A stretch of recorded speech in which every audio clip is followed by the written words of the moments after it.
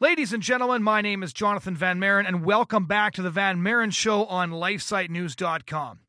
Many of you will remember the story of Terri Schiavo, the young woman who was horribly starved to death in a Florida hospital when her estranged husband, Michael Schiavo, sought court permission to starve her and dehydrate her to death. Well, Bobby Schindler is Terri Schiavo's sister and was close to her for her entire life, as awfully short as that life turned out to be. He's now the president of the Terri Schiavo Life and Hope Network and an associate scholar at the Charlotte Lozier Institute. He advocates for the medically vulnerable in honor of his sister Terri Schiavo, and he is a full-time advocate, speaker, and writer. He is a member of the American Society for Bioethics and Humanities, and his writings have appeared in the Wall Street Journal, Chicago Tribune, Time Magazine, the Linacre Quarterly, National Review, Human Life Review, the Washington Times, and more. And again, I don't want to give you too many details of his story because we asked him to come on and share with us the story of Terri Schiavo. I remember this story unfolding vividly. Almost every American pro-life activist that I've spoken to about this story still has borderline traumatic memories of this unfolding and has stories about what they tried to do or how they felt or how hard they prayed for Terri Schiavo at this time. And so I really wanted to take the opportunity on this podcast to have Bobby Schindler on to talk about his sister's life, his memories of her, and then, of course, what her case has taught us about the fight for life in America, what he's doing to ensure that more Terrys are not dying, and what the rest of us need to know about what's taking place in the United States around the world. And so Bobby Schindler was kind enough to agree to come on and tell this story. It's a very difficult story for him to tell, as you can imagine, because not only did he lose his sister, but he lost her horribly. Essentially, her own estranged husband had her killed at the hands of the medical establishment. It's a horrifying story, and one I think that we should remember and the one that we should learn from. And so without further introduction, this is my conversation with Terri Schiavo's brother, Bobby Schindler. Well, I guess just to start at the beginning, just what was it like to grow up with Terri? What was the happiness before the story that we're going to be getting to in a moment? Sure. Well, we grew up, our family, where I was raised right outside of Philadelphia, Pennsylvania, in a suburb, and it was my sister Terri was the firstborn. She was the oldest, and then I came next, and then we were 13 months apart, so we were very close in age. And then about 3 years later, my younger sister Suzanne was born. So there was the three of us, and we're a very close family. We're raised Catholic, went through the parochial school system, and just remember growing up that it was we didn't have, it was just a very I guess what you describe as a normal life growing up. I guess we didn't really we grew up probably in a middle class neighborhood, and my dad had a 9-to-5 job. My mom stayed home and took care of us. So it was a lot of good memories. We had a lot of family that lived close by, and they would come over for all the holidays and birthdays, and it was just a great experience growing up. It was a lot of fun, a lot of good memories. And Terri in particular, she was shy growing up. She was a little overweight. Suzanne and myself were into sports. Terri was not really into playing sports. She spent most of her time really becoming involved and taking care of animals, whether they were our home pets or other interests Terri had as far as learning about animals, and actually to the point where she was talking about wanting to be a veterinarian and working at a zoo. I remember her saying that as a child, but she didn't have many friends. She had a couple of close girlfriends, and but Terri always, despite the fact that she was shy, she was very close to her family, very close to her grandparents, in particular my mom's parents. She had a great sense of humor.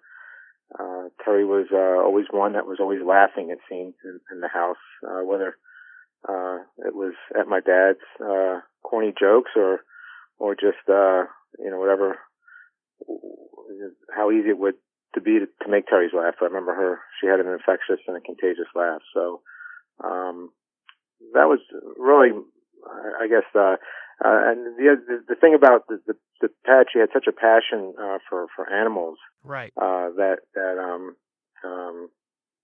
she, would often get very upset if she had come across, say, for example, there was an animal that she saw on the road that had been hit by a car. Well, seeing that would last a long time for Terri, and she'd be very upset. So she was very sensitive to animals, and I guess that's why she had such an interest in wanting to help them when she got older. And so when she became a teenager and then eventually began dating, when did Michael Schiavo show up on the scene?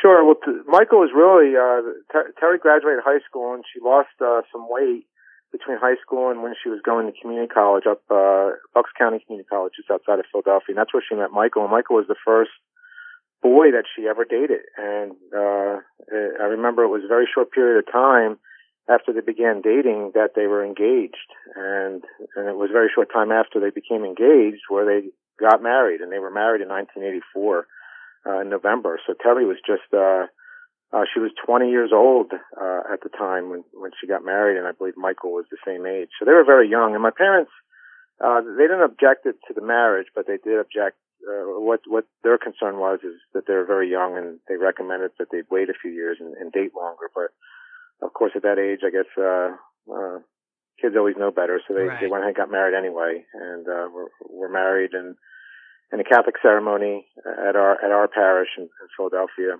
and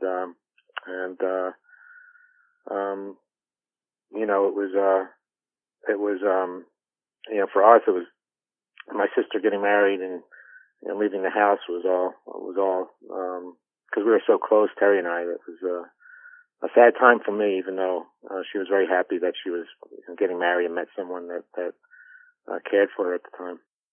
And at the time, everybody got along with Michael. Am I right?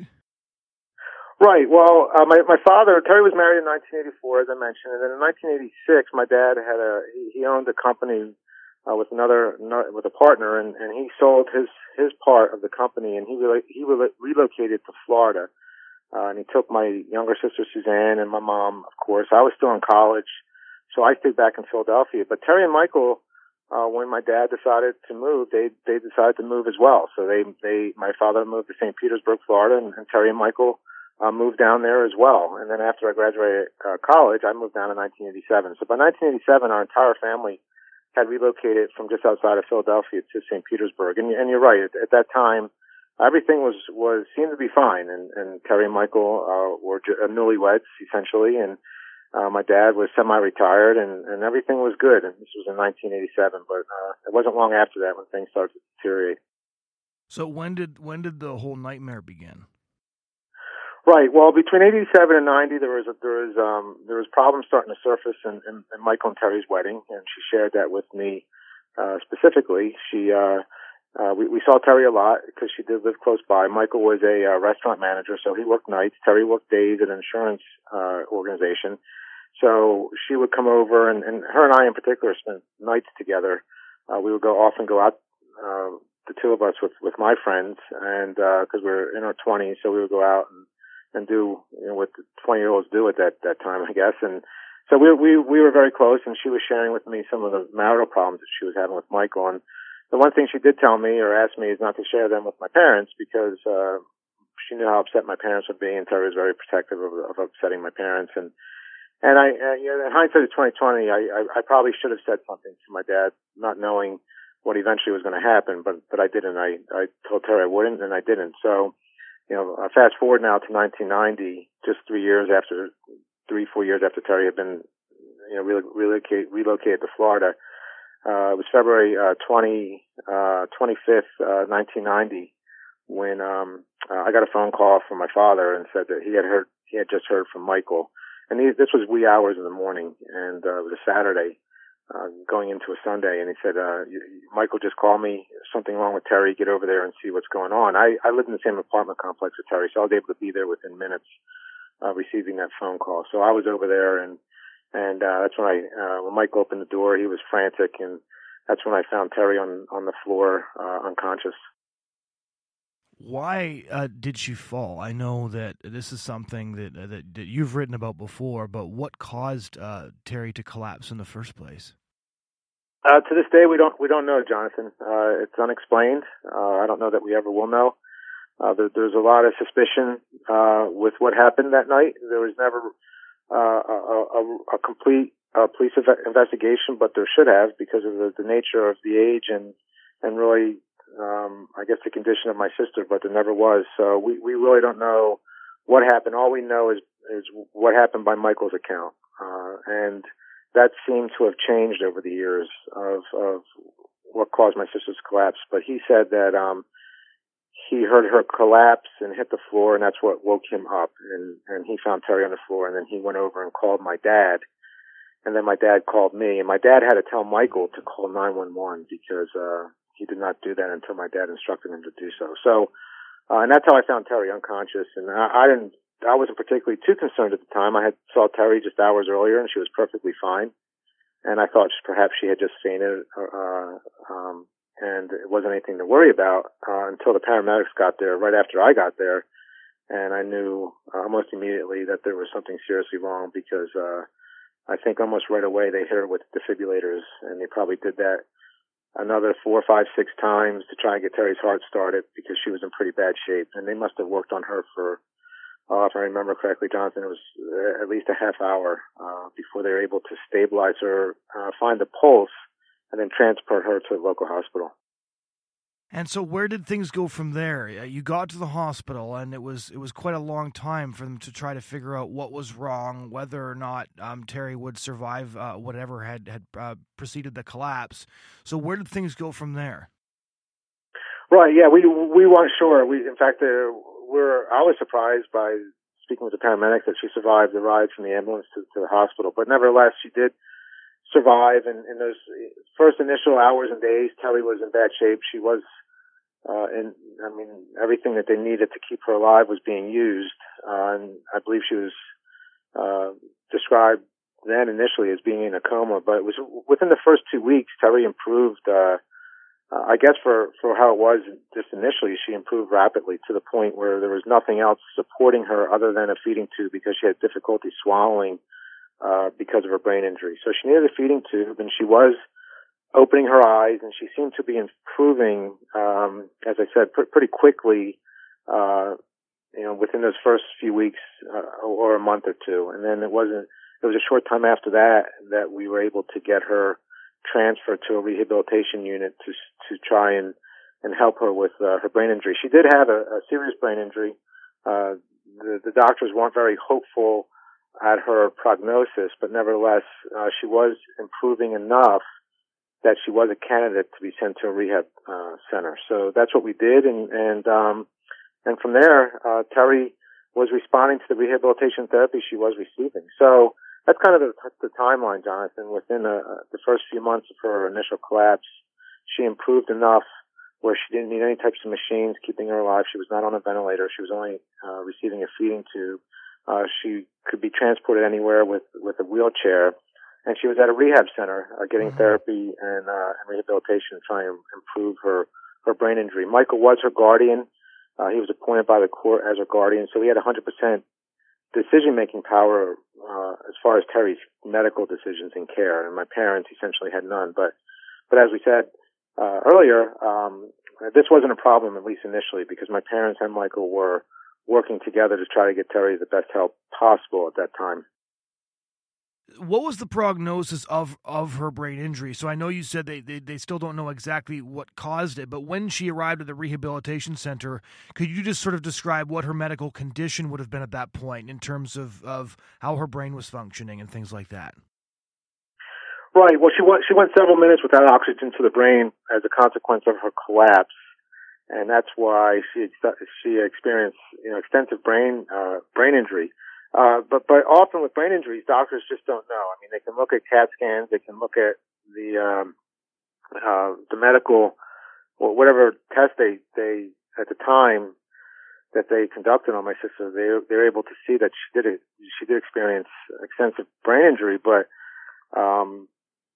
they could, you can't, reading about brain injury all these years now, the one thing I'm learning is, you really can't tell with 100% certainty how a person is going to respond to rehabilitation therapy. So, although Terri did have, a serious brain injury, doctors were hopeful because of the signs that they saw, that she would improve if given aggressive therapy and rehabilitation. And she did, Jonathan. I mean, she did just that. She was starting to form words from the rehab and therapy she was receiving. And doctors were hopeful that she, with continued rehabilitation therapy, she would continue to improve. To one extent, we didn't know. I mean, there's our family.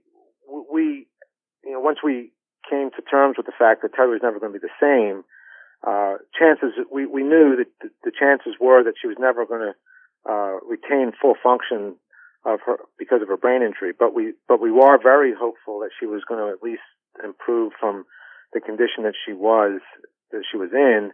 To what point we didn't know, but we were just pleased with the progress she was making, at least with the initial rehabilitation therapy. When did the trouble begin between your family and Michael? Okay, just so the timeline now. We're with rehabilitation therapy. We're in 1990, 91. Right. And simultaneously at that time, while Terri was getting this rehabilitation therapy, Michael had a lawsuit that he against Terri's treating physician and gynecologist prior to collapse, and he basically was blaming them for Terri's collapse, and he was suing for $20 million for Terri's lifelong rehabilitation, therapy, and care. So there was a trial in 1990. It was in 1992 in November. Mm-hmm. The jury came back with a verdict where they awarded Terri a medical trust fund, monies for a medical trust fund for about $1.5 million, and Michael lost a consortium, was awarded about $600,000. So there was money that was put into a trust for Terri's, what we thought was her rehabilitation therapy, almost $1.5 million, and Michael walked away with a considerable amount of money himself. And it was shortly after that everything changed, Jonathan, and that's when there was a shift in Michael's, his promise to continue caring for Terri and offer her rehabilitation therapy. That he not only promised Terri, my family, and the jury, Terri and my family, but also the jury in the malpractice lawsuit. But he reneged on this, and really it was in 1992 when he started his pursuit to end Terri's life. And what was that shift like for your family? Because I know you've written before that it was totally unexpected when it took place, and throughout the beginning of this, of course, you all and Michael had been on the same page. So what was it like experiencing that shift? What did it look like? It was a shock. We were blindsided. We never expected Michael to do this, and we didn't know what was motivating him at the time. But we come to find out that he had met another woman, and he was actually living with this woman. And we found out later that he asked her to marry him sometime in the 1992-1993 range, I believe, if I remember correctly, or shortly thereafter. And then the money would have gone upon Terri's death. Michael would have received her medical trust fund because he was her husband. So now things became a little clearer to our family while he was doing this. He had the woman he was living with, who he was going to marry, and then the money he would have inherited upon Terri's death. So now we kind of saw what was happening, and that's really what we attributed to Michael's change and his loyalties, really, from Terri to I guess this new life he was starting. What were the conversations with him like at that stage? Because you guys had a personal relationship for many, many years by this point. Right, there were several, Jonathan. My dad confronted Michael. I believe it was in shortly thereafter when Michael made it known that he was going to stop rehabilitation therapy, and my dad confronted him. Ironically enough, it was on Valentine's Day in 1993, and that's when Michael basically severed the relationship with my family, and we were no longer receiving any information from Michael. We had to get it in other ways through the nurses and the people that were caring for Terri at the nursing home where she was being cared for at the time. So there was really no conversations, and it wasn't until, and then there was some, and that's what really started some legal battles then, because my parents were trying to remove Michael as guardian. They were unsuccessful, and it was and Michael had actually tried to end Terri's life in 1993 in the summer, just a few months after this confrontation with my parents, by withholding antibiotics for a UT infection that Terri had that would have killed her. But the nursing home said no, they weren't allowed to do that. So essentially Michael petitioned, sent a letter to my family. He retained a lawyer, and it was in 1997, 1998 that my family received a letter and telling them that Michael was going to petition the Florida court, the circuit court, to have Terri's feeding tube removed. The thing that I can never fully understand is when somebody's not on a ventilator, they're breathing on their own, they're obviously alive. I still don't understand how a feeding tube can be considered extraordinary care when the alternative is starving someone to death. It just seems so incredibly cruel, and it takes your opinion of somebody like Michael of thinking, okay, they're a bad person tempted by bad things to, how could you do something like this?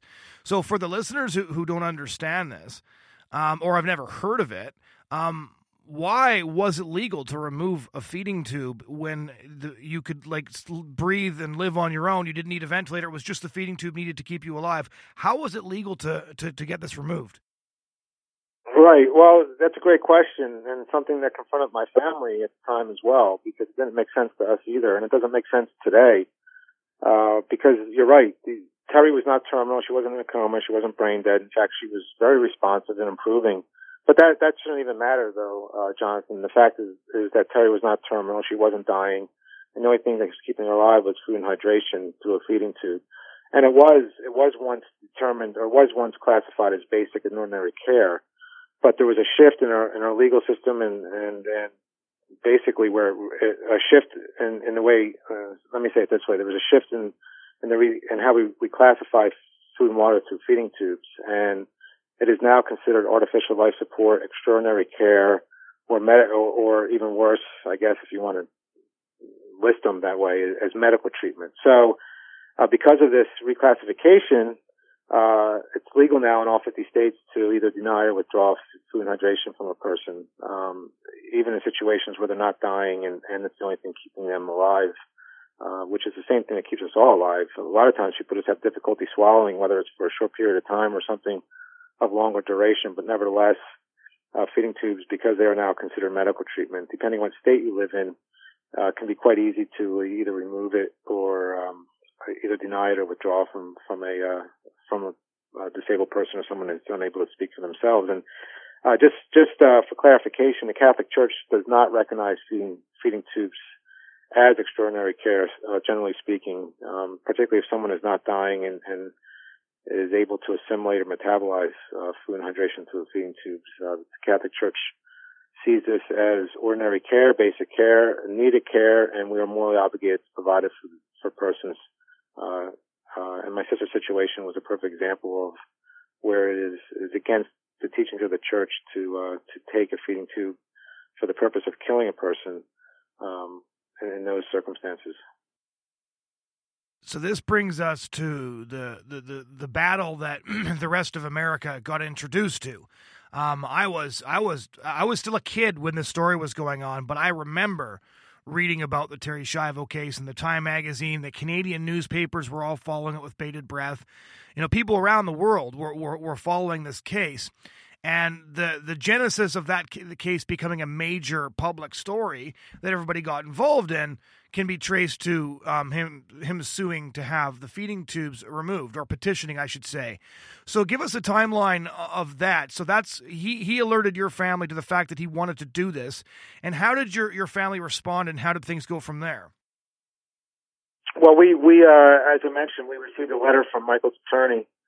It was in 97 or 98.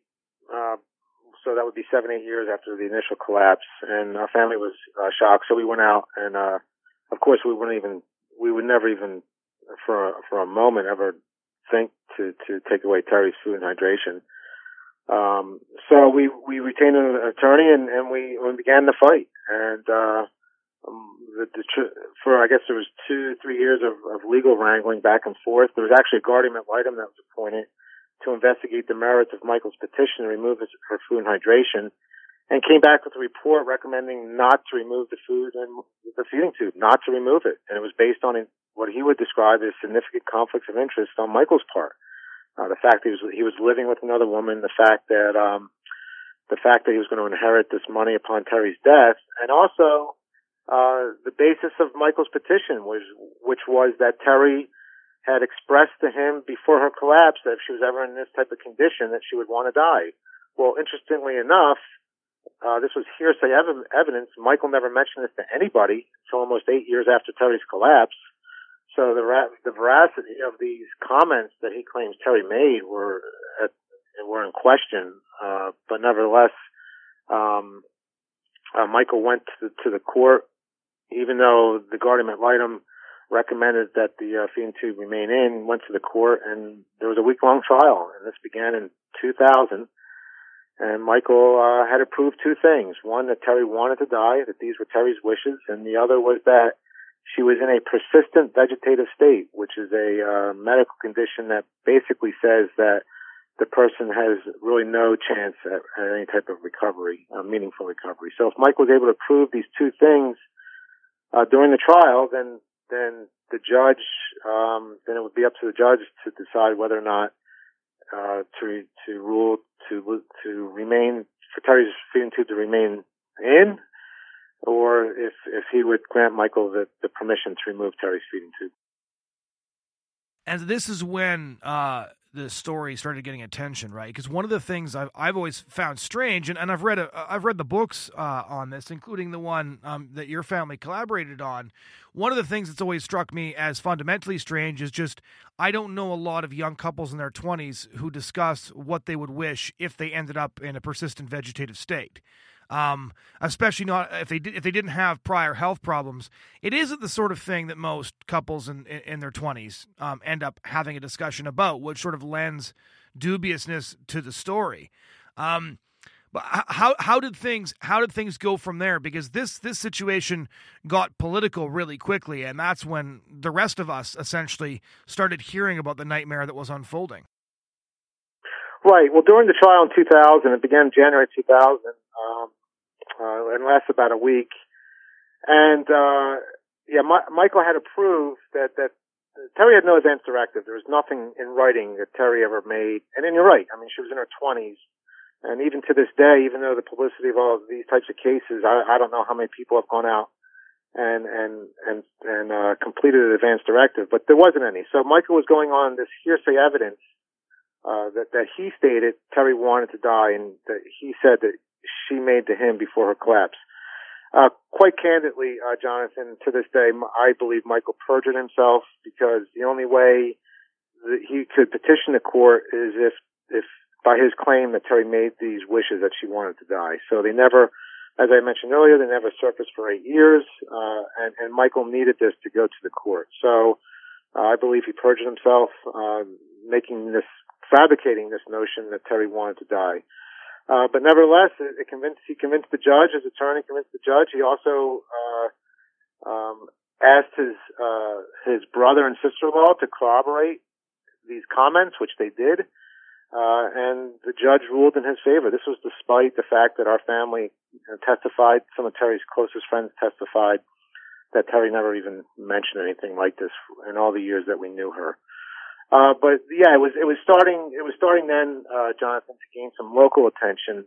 But it wasn't really for another year or so before it really started to snowball, because of some of the circumstances of Terri's case, where it started to receive more national attention, and then eventually it escalated to the point where it received international attention during the 5 years that my family was fighting to save her life. Describe that fight for us. What did that look like? I have some details I'd like to ask you about, but before then, for our listeners who are unfamiliar with the story, because I'm I'm young enough that I was pretty small when I read about the story, but I'm old enough that I remember it quite clearly. But we have a lot of listeners who won't be aware of the sort of epic fight that began and then unfolded over the following 5 years. So give us a sense of what took place over those 5 years. Sure. There was no social media back then, and so all this kind of escalated. Mostly, I would say, I would attribute it to Glenn Beck with conservative radio, and I'd have to say that he's responsible for this kind of snowballing the way it did. But after the initial ruling that the judge made that permitting Michael to remove Terri's feeding tube, our family was shocked, as you can imagine, that the judge ruled in favor of Michael, particularly with all these conflicts of interest that existed. But nevertheless, we decided as a family that we were going to do everything we could to fight against this happening. So legally, we did everything possible to stop this, and it was there's so much. This case, it was the first time after the first set of appeals were exhausted, Terri's feeding tube was removed, and we were able to find some evidence that really cast a doubt on Michael's testimony that Terri wanted to die, and we presented this. And what happened was our attorneys sued Michael civilly, and this was enough to get another judge, not the original judge, Judge Greer, who ruled in favor of Michael. This was in a probate court. We're able to civilly get Terri's, because of this evidence that we brought to this new judge in the civil case, we're able to get Terri's feeding tube reinserted. And this happened if I remember correctly, about a year after the initial ruling. So with this, it started to gain more attention, and it caught the attention of Glenn Beck, who was a local Tampa. This was all happening in the St. Petersburg, Tampa area. He was a local radio conservative talk show host in that area locally, and he caught his attention. So he started covering Terri's case back then almost on a daily basis, Jonathan. He was really intrigued by this. He was actually on the other side initially. Right. And then after he did some research, realized, I guess, what was happening, things that the media was not given the full story or things they were omitting about the situation. So he started advocating for us. And then what happened, Jonathan, Glenn Beck went from a local talk show host to a national talk show host. And when he did this, he had a national audience, and he brought Terri's case with him. He did not stop talking about it. In fact, he seemed dedicated to helping my sister. Not seemed, he was dedicated to helping my sister. And he really started putting pressure on Governor Bush to intervene and do something, and which eventually is what happened. And this was around 2002.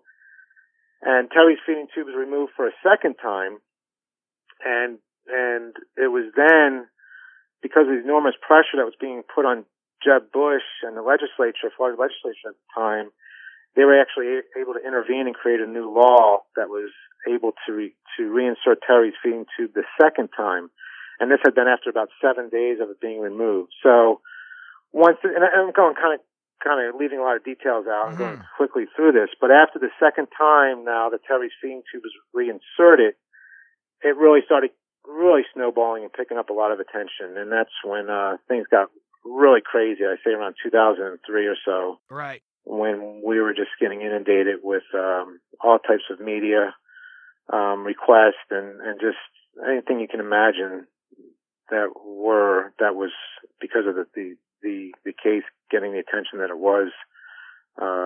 We had to go out and find people that could help us handle really a lot of the media calls that were happening, because Jeb Bush was now involved, and then Michael subsequently sued Jeb Bush, and that's what started a whole new set of legal fights for my family, and now for Jeb Bush, who intervened on my sister's behalf. So let's look at that for a minute, because that's an interesting aspect of the story and an unexpected one. How did Jeb Bush get involved in Terri's case?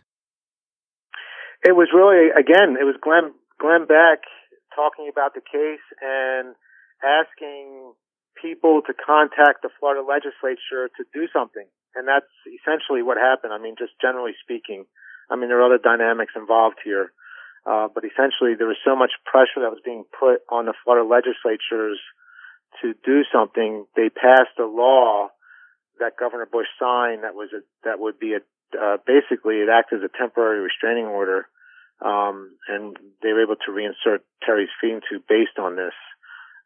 So that's the best way I can explain it, Jonathan, is just because so many people were now learning about Terry's case and wanted to help. They couldn't make sense out of the fact that Michael was living with another woman, had another family essentially, because I believe at this time he had one child now with this woman, and the fact that there was my parents, there was Terry's family that was standing by and willing and wanting to care for her, plus a lot of the information we were putting out on our website and other ways through Glenn Beck and others now, that was really it was contrary to what was being reported by the media and by what Michael and his attorney were saying. So people saw this and they became outraged, and they wanted someone to do something. So they turned to the governor. The people felt, if I remember correctly at the time, they felt if someone in death row with all these questions about, and I didn't even mention the questions now that were surfacing about Terry's brain injury and her condition and her chances at recovery. They felt if the governor can intervene and save someone on death row, why can't he intervene and save an innocent disabled woman? And that's kind of essentially why so many people got involved, and essentially the Florida legislatures got involved. Did you talk to Governor Bush and President Bush personally? Well, this was prior to President Bush getting involved, but yes, we met with Governor Bush on a couple occasions. I really liked Governor Bush. He seemed very sincere that he wanted to help. Every time we did speak with him, and he was at the time, he seemed very willing and wanting to stop this from happening. He saw a lot of the facts that weren't being reported in the media, that our attorneys were giving to him, and some of the doctors' examinations that we were giving to him to show the fact that Terry was a good candidate for future therapy and rehabilitation, and just so many other things. But I think as a father, Governor Bush saw what was happening, and he felt he just felt inclined or determined to try and help, and he did it. He did it within the parameters of the law, which by passing, getting the legislatures to create that law that he was able to sign. But nevertheless, he was very sincere and I think really wanting to stop this from happening at the time. One of the things I did want to ask you, because I've heard other pro-life activists say that they thought the Bush brothers, so President Bush and Governor Bush, didn't do enough for Terry, that they backed down when they shouldn't have, things like that. And so I just, and Michael Schiavo wrote a whole column was interviewed for a column in 2016, raging against how much he hated Jeb Bush for everything that you just described. As a member of the family who was actually there and actually speaking with the Bush brothers, what's your take on what they were willing to do and how they helped your family? Yeah, well, right. A lot of those questions were raised at the time, and I've had attorneys that I trust on both sides of the issue that explained to me why and why not, Governor Bush could have done more and why he could not have done more. Same with President Bush. So, it's a hard question for me to answer, Jonathan. I honestly don't know. You would probably find the same. You'd probably find attorneys that would convince you that they both could have done something more. You probably can find attorneys that convince you that they could not have done more. I just like to think that if they could have, they would have, and I don't know any other way to answer that. But as I said, I never had the chance to meet President Bush, but I did meet Governor Bush on several occasions, and he genuinely came across as sincere in wanting to help. Mm-hmm. Well, so the newspapers years later, this was 2 or 3 years ago, reported in their article about Michael Schiavo that one of the reasons that Jeb Bush was clearly doing this because he was a religious fanatic is because he prayed so incessantly over the case. Which they included that detail to mock him, but I thought it was a detail that actually, encouraged me in thinking the best about his motives. Right, and he is a Catholic convert, Governor Bush, but Michael was vilifying anybody that was advocating or trying to help my sister. So it wasn't anything that Michael had said at the time didn't surprise me. And he was, I know he was getting his talking points from his attorney. And Michael never spoke at the time without his attorney next to him, which was always kind of curious to me. But yeah, they would say over and over again that the government is infringing on a private family matter. Well, that was kind of didn't make sense to me because Michael made it a public matter when he petitioned the court to remove Terri's food and hydration, and it was our family that was reaching out to the politicians, anyone we could at the time, to try and get Terri to help to stop this from happening. So our family it wasn't a private family matter to us anymore. We were publicly doing everything we could and asking people to help us. So it just didn't make sense when Mike kept saying that they're intervening in a private family matter. It wasn't anything private at all. And it was really Michael's actions that it became a public matter in the first place. There was one moment, like sort of the climax of the standoff between the government and Michael Schiavo and his attorneys, where the National Guard was almost sent in to reinsert the feeding tube. How did that all come about? Right. I heard about this after the fact, and you're right. I had heard that they're on their way, and something happened. And I don't. Gosh, Jonathan, I wish I had a better answer for you, but Michael's attorney did something, and I guess it set off. It stopped. I guess because of what the attorney did, Governor Bush thought otherwise with what he did. As far as sending the National Guard, and I don't remember exactly what those details are, but you're right. My understanding is that the National Guard was on its way, and then they were told to stop. And yeah, well, it was. Who knows what would have happened? It was quite dramatic. The reason that the National Guard got pulled back, based on the research that I did and the reading I did, was that the police were at the hospital. And essentially, there was no way. There could have been violence between two, government agencies, and that's why the National Guard was told to pull back. But it was really an exceptional scene. The idea that you got two armed government agencies facing off over the fate of a disabled woman. It was just quite. In some ways, it was encouraging that a case like that was getting that much attention, at least. That there were people that were willing to fight that hard. I always found that aspect of the story encouraging. Right, and yeah, I believe you're right, and I don't know that there would have been it would have raised to the level of violence among the two. But I guess Governor Bush didn't want to take a chance, and that's why he called back the National Guard. But yeah, it was the whole thing. Quite honestly, Jonathan, during those 2 weeks of Terri's death was surreal. I mean, we were getting. I guess we had gotten word that the militia was on their way to go in and take some militia from Australia was on their way to come in and get Terri and take her in protective custody. And I had the FBI come up to me and ask me if I was behind it, and all kinds of just crazy things were happening during that time. It just was. It escalated to the. I just. It was hard. I mean, you're in this world, and the only thing you're focused on is getting your sister help. And my parents were only focused on stopping this from happening. But there's this stuff happening all around us that we didn't even know about until days or weeks afterwards that things were happening, just because of how much publicity Terri's case was getting at the time. When was the feeding tube taken out after all legal options had been exhausted? It was March 18th, 2005, and then Terri died almost 14 days, 2 weeks after it was initially removed. And I know this is very, very difficult to talk about, but what was those 2 weeks like? It was terrible. I guess initially I was still traveling and lobbying. I was in Tallahassee. We're trying to get some a law passed to help. To reinsert Terri's feeding tube again. I had just gone back from D.C. Congress was involved at that time, and they were also trying to find ways to help my sister and stop this from happening. And it was really a bipartisan effort for the most part that the media never reports accurately even to this day. So,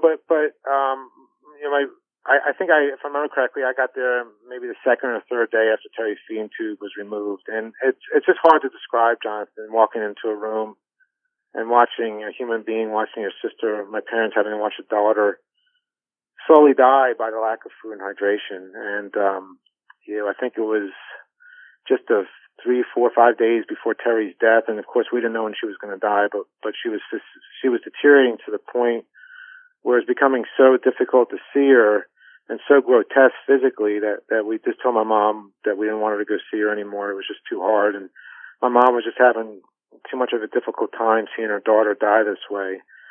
And, it's just, I don't want to get real graphic, but just imagine, the only thing I can compare it to is pictures that you would see of those that were being starved and dehydrated at the concentration camps. But they're pictures. When you see this up in person, and when you see it happening to a loved one, it's indescribable to explain, and indescribable to tell you. It's just hard to describe watching someone deteriorate this way. And but the tragic thing about it, Jonathan, is it's happening every single day. This is legal. And we're doing it to people across countless healthcare facilities, not only in our country, but globally. And it's just, I don't understand it. It wasn't too long ago that to do this would have been illegal, barbaric, inhumane, but yet we're doing it routinely today. You described her at different points as skeletal, emaciated. It was just very obvious that she was being starved and dehydrated to death. And I guess the thing that I have a hard time wrapping my head around is to many people who have never seen it and don't really think about what that would look like. It makes sense that this is not an issue that they care about or that they think about much, but what about for the medical professionals who actually watch them waste away? How do they justify what's being done? How can they say that this is a humane response when they know they're starving somebody to death? I guess I don't understand what the justification for that is, even the self-justification in the minds of the medical professionals who are carrying this out. Well, you'll read that people like Terri, they're in these types of brain injuries. They don't feel it. They have no consciousness. They don't know that they're being starved and dehydrated to death. And even people that are being starved and dehydrated to death, it's my understanding, they believe it's a peaceful and painless way to die. I guess you reach the point where it's something you don't feel anymore, if that's the way to describe it. But from the experience of watching Terri die this way, it's anything but. And I don't know how they know that, how they can actually, there's accounts of people that have survived starvation and dehydration. Kate Adamson, for one, who was in a locked-in state, and for 7 days she went without food and water. And she said it was excruciating. She can't even describe the indescribable pain that she went through because of a lack of food and water. So I don't know how the medical profession, you're right, I don't know how they justify this or rationalize it. But how do we rationalize and justify abortion? Right. It's the same. It's all intertwined. We see pictures of an aborted baby, and somehow we're able to rationalize and justify that act of violence, and we do the same for people that we kill by starvation and dehydration. Was Terri responding at all to your family in those last weeks? No, absolutely, absolutely. Terri's been responsive, really since she emerged in those first few weeks from her coma. There's no telling if Terri was abandoned in a warehouse basically from 1992 on. She was receiving, the only stimulation she was receiving was from people that would touch her, that would come in and just spend time with her. But the one thing, and we're learning this more and more today in brain research, the one thing people like my sister need more than anything is constant therapy and rehabilitation. That was the one thing she was denied. So it's no wonder that Terri deteriorated the way she did. But even the fact that she was receiving no stimulation, no meaningful stimulation as far as therapy and rehabilitation, she was still responsive. And there's no telling if she was being cared for properly how much progress she could have made. But Jonathan, I just want to make it clear that it didn't matter to my family. Terri was a human being with dignity. She had inherent worth, and we loved her just the way she was, whether she improved nothing, if she didn't improve at all or if she improved a little, it didn't matter to my family. But it's just tragic that she was treated so inhumanely for so many years by not given therapy, and the money was there for it. I mean, Michael, in that medical malpractice lawsuit that he was successful, at least for the money he received. The money was there for Terri's therapy and rehabilitation. It was never used for that. It was used instead to kill her. What was the aftermath of all this like for your family? Well, that's a good question. Our family, we probably should have taken some time, but it was almost immediately that we decided to establish the nonprofit that exists today, and we've been working for about 14 years now, advocating for other families. But it was very difficult. We wrote a book within the first year of Terri's collapse because we really felt we wanted to get a lot of the facts, much of what the media wasn't reporting. And so we wrote it. We wanted to tell a story, I think, that wasn't being shared with the public. So we wrote a book, and we started a foundation. And we probably didn't take the time we needed to really, I guess if you want to use the word grieve Terri's death. But those first few years were very difficult for our family, and just coming to terms with what happened. When was the last time you had your family had contact with Michael Schiavo? Well, I guess it was back during the trial in 2000. I'm sorry. Yeah, I guess it was 2000. Jonathan was the last time that that we had any type of discussion with him, trying to get him to stop what he was doing, which was obviously unsuccessful. But and then I've said in different interviews that I'm more than willing. I would be more than willing. I often tell people we just need to pray for Michael that he has a conversion, because he could be a very powerful voice, advocating for people like Terri, because they're really in the crosshairs of this what we like to call a culture of death, and protections for these people are being taken away what seems like daily, and they really are vulnerable to our medical system today. It seems to be there does seem to me to be such a contrast, because I've talked to you several times, and your family is just fighting for what is right. You have the foundation that works to save other people in Terri's situation, but then you read Michael Schiavo's interviews or listen to his interviews, and he's still so angry all these years later, even though he, I guess by what he claims he wanted, he won.